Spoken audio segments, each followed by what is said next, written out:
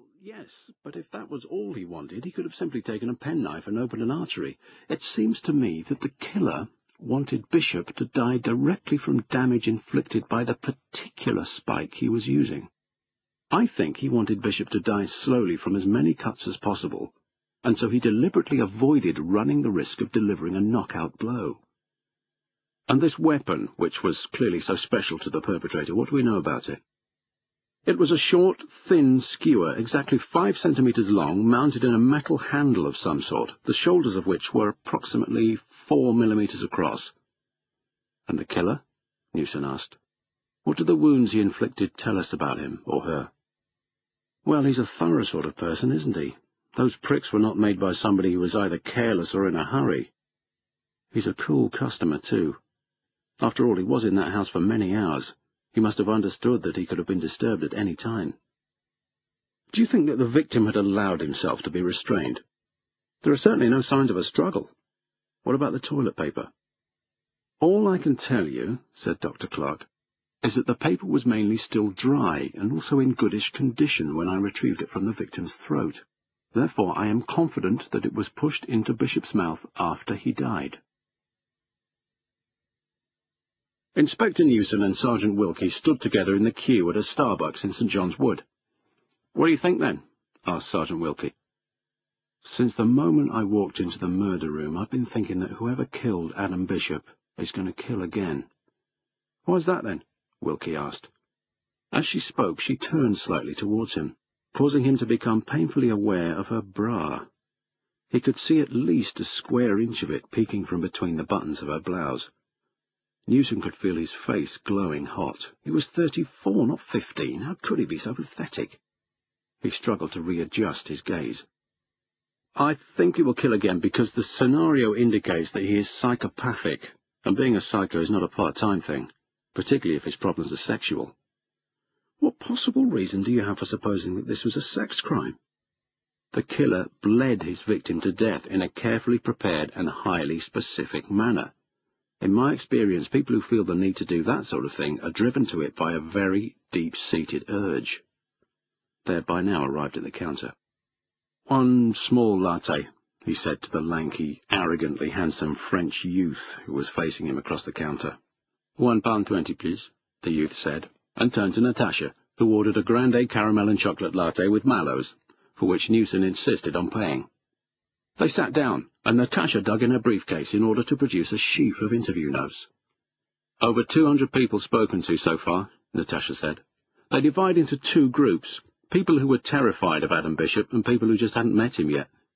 I also have a profile from the local police. They knew Adam Bishop very well, and he sounds like an absolute bastard. They don't think this is a psycho thing at all, and quite frankly, I don't either. This is a builder thing. Adam Bishop got done in by some angry rival or other. I don't think angry rivals in the building trade do their killing with blunt 5-centimetre-long spikes.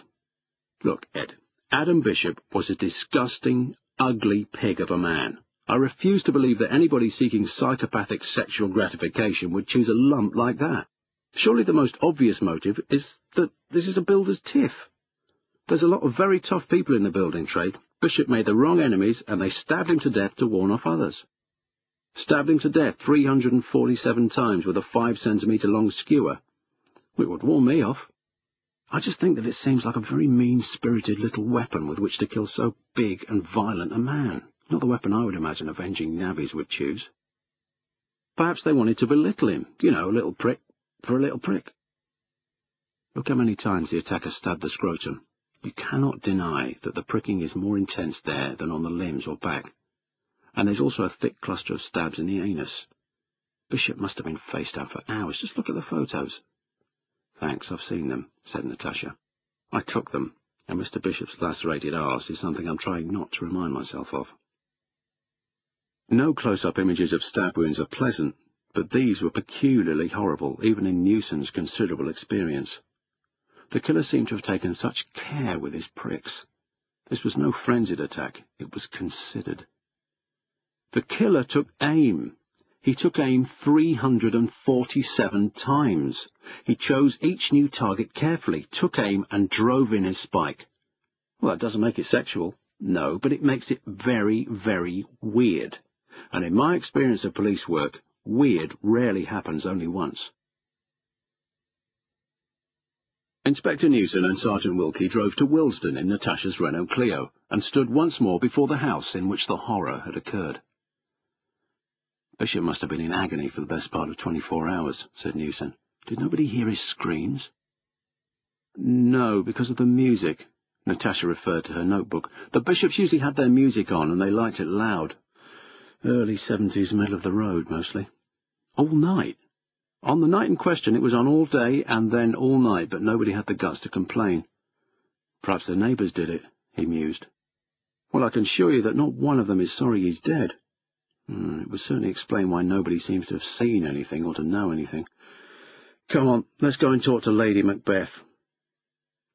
Mrs. Bishop was clearly a proud woman, and despite of the horror of what she'd been through, it was obvious to Newson that she had no intention of allowing herself to appear vulnerable, particularly to the police. She had applied heavy makeup to the marks left around her mouth by the duct tape. I'd let him in. That's all there is to it.